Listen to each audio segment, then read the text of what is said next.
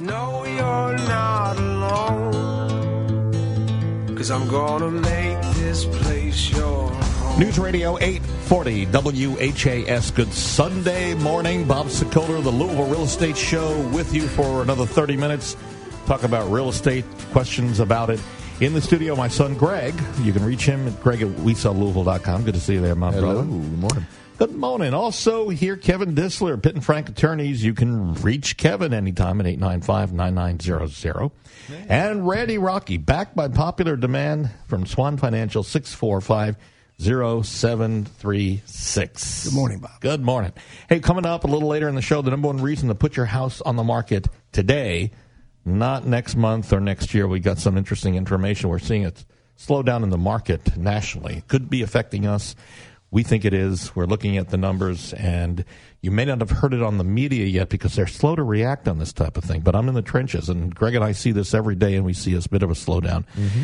So we'll keep you up to date on that. And one more little thing. I was wondering, I keep looking at my grass, and it's still green and looking good. I was wondering, when is the best time to water grass? Now, each of you have grass that you... Okay. Take a guess. When is the best time to water it? Let's get a quick opinion. Do I get to go first? You go first. Let's see. Dusk. Okay. Dusk. Randy? Dawn. Yeah. Dawn? I was going to say, I go early in the morning around 5 a.m. is when my grass gets Early in the morning is the best time to water grass. At sunrise, when everything is cooler, you get the best watering absorption. If you water later in the day, particularly if it's a bright, warm, breezy day and the heat and the sun are forcing the wind moving along, can rob your grass of the precious hydration. If you get the job done at dawn, you're giving the water a greater chance, giving it a greater chance to reach the roots and being fully utilized. So there you go, a little tip on when to water your grass. To the phones we go. Good morning, Bob Sokoler, Louisville Real Estate Show, News Radio 840 WHAS. Hello. Hi, Bob. This is Bob. Yeah, Bob. I have some land for sale in Pee Wee Valley. I was just curious what I might be able to get for it if I divided it into 2-acre tracts. Would that be more attractive to a potential buyer for an R1 residential area? Should I have it surveyed by the county and approved by the county before I put it on the market, or should I put it on the market as is and then wait for potential buyers before having final surveys platted? All right, so I think what I've heard is, so Bob's got land, let's say it's 4 acres, and he wants to sell it, but is it, first of all, he's asking me, is it beneficial to cut it up into 2 acre? Yeah. And I think the cost of, unless someone is specifically looking for a 4 acre plot, which I don't see that many people, I mean, there may be, but I would tell you to go with 2 acres, split it into 2. But then, Kevin, it comes to you from a legal standpoint, listing 2 and 2. Should he have it subdivided officially first, or should he look for offers and then go to the court? I think he gets it done first. What are your thoughts? The old rule of thumb is it is worth more in most cases in 2 separate tracts. But you have to go through the process. I would recommend talk to a surveyor first to get a minor subdivision plat, because there's all types of restrictions. I mentioned, was it Oldham County? Oldham County, Oldham County. Yeah. Certain minimum for septic is one big issue, and Jefferson's pretty strict on 5 acres. Other counties are a little bit different than that. Does the soil perk? Are there any other issues that perhaps would prevent subdivision? And you don't want to represent this on the MLS saying it's subject to subdivision, can be subdivided, and you find out when you're down through the process you can't do it. Yeah, because it will slow the process down to begin with. I mean, the buyers think, okay, I've got to wait to go through all this. Maybe I just don't even make an offer. So to say that this has already been perk tested, if that's what you're going to do, and then also have it subdivided and have all the dots get ahead of the dotted. You got the state and the county highway department sometimes have a little bit of input into exactly where you can and how you can subdivide as well. Yeah, I agree with you completely. If you would like to see what the sellers are saying about us, simple. We've got a video channel on YouTube. Just head to LouisvilleSellersTalk.com. That's LouisvilleSellersTalk.com. And if you want to see what buyers are saying about us, LouisvilleBuyersTalk.com. Back to the phones we go. Good morning, Bob Sokoler, Louisville Real Estate Show, News Radio 840 WHAS. Hello. Hi, Bob. This is Ashley, and I'm a first-time home buyer. I don't have any money, so I was wondering, can I use, my credit card? Or can I borrow money from friends or parents? She sounds super excited. Yes, she does. Well, someone who's going to buy their first home, they usually are very excited, but if they don't have any money, Are there any recourse for them? It's amazing. 39% of the millennial population believes you have to put 20% down, and we're having home buyer seminars quite regularly at our office now. To answer your question, you can do zero money down, and you don't have to borrow from your friends. We do. You will literally bring no money to the table. You'll need a little bit for a home inspection and appraisal, about $1,000, and sincerely call me and I'll be glad to go over that with you. So some agents listening and some buyers listening may go, "Oh, that's got to be a come on." I mean, it's too good to be true, is what it sounds like. Well, and that's very well said, Bob. But sincerely, we probably close less than 3% or less down to zero. We probably close 25, 30 loans a month. Wow. So obviously it works, and the rates are great. Private mortgage insurance is very little, and the payments make sense. And people, if you, as you well know, the break even is usually about 2 years. Mm-hmm. If you're going to, it's better to buy if you're not going to rent and leave Louisville within 2 years. And doesn't VA also pay in addition? Pretty much, it's more than 100% at times. No question. Yeah. Yes, VA that's a whole different. Yes, but it is definitely 0% down there as well. So with no MI. All right. So Ashley, the number to call for Randy to get more information. To get more information, 645-0736, and he will help you on that. To the phones again we go. Good morning, Bob Sokoler, the Louisville Real Estate Show, News Radio 840 WHAS. Hello. Hi, Bob. This is Doug. Yeah. All the neighbors around me have gotten new roofs, but the contractor and the insurance adjuster said I don't need one. If I sell my house, will the buyers ask me to put a new roof on since the other neighbors in my area have gotten a new roof? This is an interesting question because why did the other neighbors get a new roof is my first question. So hail damage storm. Let's back up to what's happened. And I'm sure insurance brokers are not going to be so happy with what I'm going to tell you. But the truth is that in 2008, 9, 10, 11, and 12, there were some hailstorms, especially 11 and 12.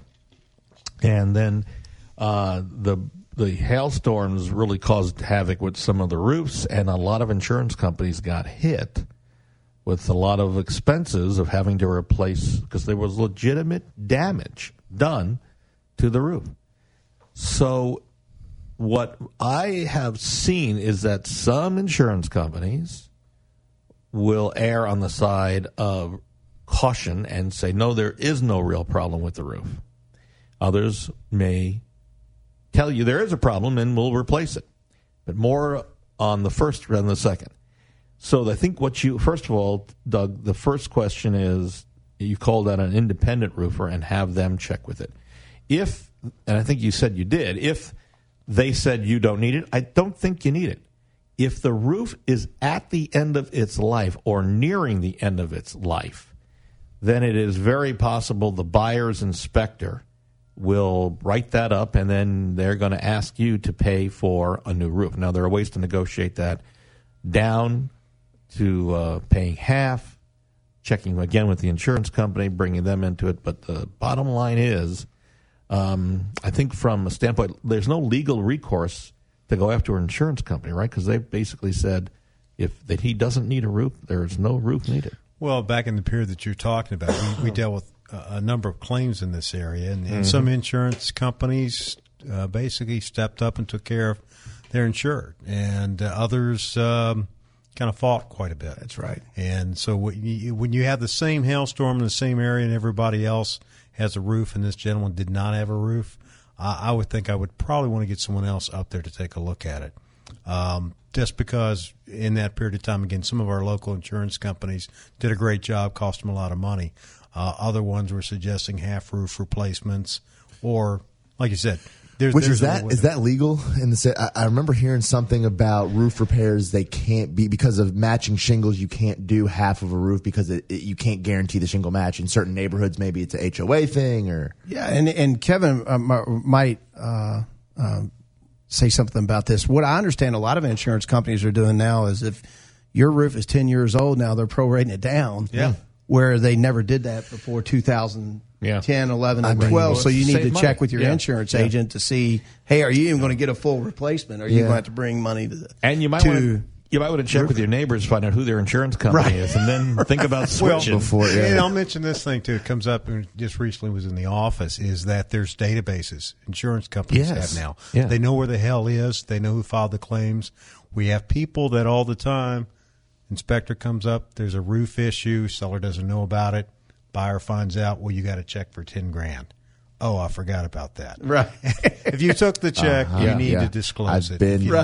I've been on the side, on the buyer side of a sale of when that happened, where we saw the seller replaced the roof because they knew they were facing some other issues if they the computers talk to each other now. Exactly. We found that out quickly. Very interesting. We receive a lot of emails, and one of them struck an interesting question for me. This is coming from Christina, Randy. She identified a house that was on the market, and she says it was. Since it's Fannie Mae, so I presume that this was either a foreclosure, but says, since this is Fannie Mae, does this mean I can't buy this home? I'm not a first-time home buyer. I saw this home and loved it right away. Is there anything that picks your mind now? One of our agents emailed her back, Amy Hill, and said, if you're a first-time home buyer, you could complete a course, attach your completion certificate to the offer, and qualify for 3% of your closing costs to be paid. If it's an as-is foreclosure, which is what I think we're talking about, that is accepting multiple offers online, you may have a problem. And that may be because it might need a lot of work, and a bank may not finance a home that needs a lot of work. Right. Yep. Fannie Mae has different restrictions. Some of them, they want a first-time home buyer. Or no, not really a first-time home buyer. I'm sorry. It has to be your primary residence. Yes. It can't be an investment. Yeah, right. Yep. So outside of that, really, I don't think there's a whole lot of restrictions. I just look at who's usually the highest bid. You'll be surprised how many first-time home buyers in those situations or primary residents have cash and they can just beat out anybody. And that's a problem because if it needs a roof or it has flooring issues or settling issues or HVAC, a bank mortgage company is not necessarily going to loan on it unless you do a 203K, and you can do that. But that's an FHA 203K, which is a whole other story. But we'll talk about that at a future show about what is an FHA 203K and who should take advantage of it. Back to the phones. Good morning, Bob Sokoler, Louisville Real Estate Show, News Radio 840 WHAS. Hello. Hi, Bob. This is Pat. Yeah, Pat. I have a house that I want to sell, but on the same property is another cottage that has been used as a rental in the past. Can I sell the primary residence and lot with that rental building, or how do I deal with that? It's zoned R1 for residential. So let me paint the picture. There's a house. Behind the house on the same land, there's another home or whatever rental you want to call it, rental unit. But it's only zoned R1 for residential. So I know you're not proficient on this, Kev, but I figure as an attorney, field of expertise. I've been doing this too long. He's very proficient. Yeah. So what would you suggest to Pat? Carriage house is, I guess, the term of art. And one of the problems is you'll have a house on the septic. I'm not sure where the gentleman said this was. You'll have a carriage house, and there's certain rules that you can have a separate septic for a carriage house, which is all being resided by the same family, single family. But when you go to separate those off, the county, if it's Jefferson, you still have to meet the same standards. The other issue that comes up sometimes, hey, I want to buy the house and rent out the carriage house, Airbnb. And there's all kinds of restrictions on that now that you have to sign up with the county. And that some people are following and some are not. But again, there are computers. So they'll eventually catch it. And I'm not sure where the gentleman said it was. In other areas it might be a little different. But, you can sell it, but sometimes you get into issues about what type of requirements there are for septic, electrical, things of that nature. And I guess, do you need to clarify in the listing that you're selling it as a separate carriage house? Do you have to? No, it's on one property. Right. So say there's no rental lease agreement and it's unoccupied. Do you even have to discuss it? Well, the bigger concern is, do you put that in the listing? Because as added perceived value. But on the other side, if it's rental and if it's not zoned, it could create a problem for not only the new buyer but also the seller and you're selling something. Fannie and Freddie do not like that. Do not like that. No. Now you can get into agricultural loans we have that will take two houses, and there's some other different loans we have, but as far as a regular conventional loan, that's very difficult with two houses. So you're limiting the number of buyers that are going to be attracted to this particular house. That's right, because usually the interest rate is a little bit higher and not as long term. Do we agree bulldoze it down so that, or just leave it there? Did he say it was on septic? Did he say? No, he because didn't. if it was on city sewer, then it could just be you could turn it into a garage. Yeah, but you could single family means if your mother-in-law type quarter that you can put mom-in-law out there. But actually, I think Greg has a good idea. Is just call it a garage or a workspace for gardening. Yeah, the main thing is caution that you say that if you advertise it that it's subject, you can rent it for extra income. That would cause some That's the concern. problem. That's where you would say. I agree. Yeah, I'm with you. Anybody else see it? Yeah. We're going to take a break. When we come back, the number one reason to put your house on the market today. In the studio, we've got Randy Rocky with Swan Financial, 645-0736. Kevin Dissler, Pitt and Frank Attorneys at 895-9900. You can reach Greg at WeSellLouisville.com, and you can call me anytime, 376-5483. Back in a moment on News Radio 840 WHAS.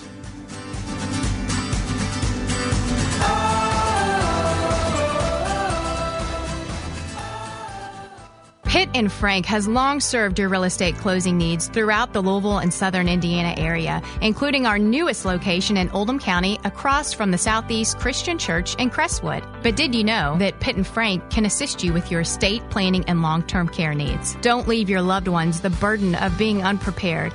There are solutions available to protect assets and income as well as plan for your long-term care. Call us today at Pitt and Frank, 502-895-9900. That's 502-895-9900. Need a home loan or refinancing? You need to talk to Randy Rocky at Swan Financial. Why have they become so popular? Because of our programs, our service, and our competitive rates. And now listen to this new program from Swan Financial. Yes, we have a 1% down program that also you will get 2% grant money from the investor. Call Randy Rocky today at 866-766-1920. Swan Financial, NMLS 2473 and 26362. Equal housing opportunity. Call for additional cost information. Other restrictions may apply. Shopping for a home? The place to start is RE/MAX Properties East. Experienced, caring, top producing agents who service all of Louisville and surrounding areas. On your computer or on your smartphone, head to homesinlouisville.com and sign into one of the most advanced home search sites in the country. That's homesinlouisville.com.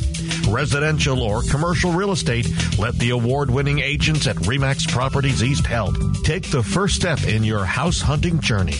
Visit homesinlouisville.com or call 425-6000 today. Whether investing in the best entrepreneurs on Shark Tank or hiring the best real estate agents at the Corcoran Group, doing my homework on them ahead of time was critical. So which agent do I recommend in your area? In Louisville, I would call Bob Sokoler. Bob outsells every agent in Louisville year after year and attracts thousands of buyers every month. That's why he can guarantee to sell your home at a price and a deadline you agreed to, or Bob will buy it. Go to WeSellLouisville.com and get top dollar for your home. News Radio 840 WHAS. You can call me anytime. We can talk about the guaranteed sales program. We come out, we list, we agree on a price, then we list. So sell it, and you can cancel it anytime with the guaranteed sale program. And here in the studio, Randy Rocky, Swan Financial, 645-0736. Kevin Dissler, Pitt and Frank Attorneys, 895-9900. Son Greg at WeSellLouisville.com, and you can reach me, Bob Sokoler, anytime, 376-5483. Okay, number one reason to put your home on the market today, and it's not a very good reason from the standpoint on prices going up. We're seeing a downturn in home sales. The National Association of Realtors released the results of their latest exiting home sales report, which revealed that the home sales declined 0.6% to a seasonally adjusted annual rate of 5.38 million in June. Seasonally adjusted. That's down from 5.41 million in May, and are 2.2% below a year ago. I know these statistics drive me nuts as well. But the bottom line is a national slowdown in sales is directly tied to the lack of inventory available for buyers who are out in the market right now looking for their dream homes. In fact, the inventory of some homes for sale has fallen off year over year. So what we're seeing is a reduction in sales based on the fact there aren't enough homes, but yet the prices are starting to drop a little bit. Keep that in mind. That may be a reason for you to move you off of a fence and think about getting it on the market now before prices may fall in the next year. Interest rates as well, right? So rates go up. You're seeing we're almost seeing a naturalized balancing, right? So we saw this year it was inventory got tight, prices went up.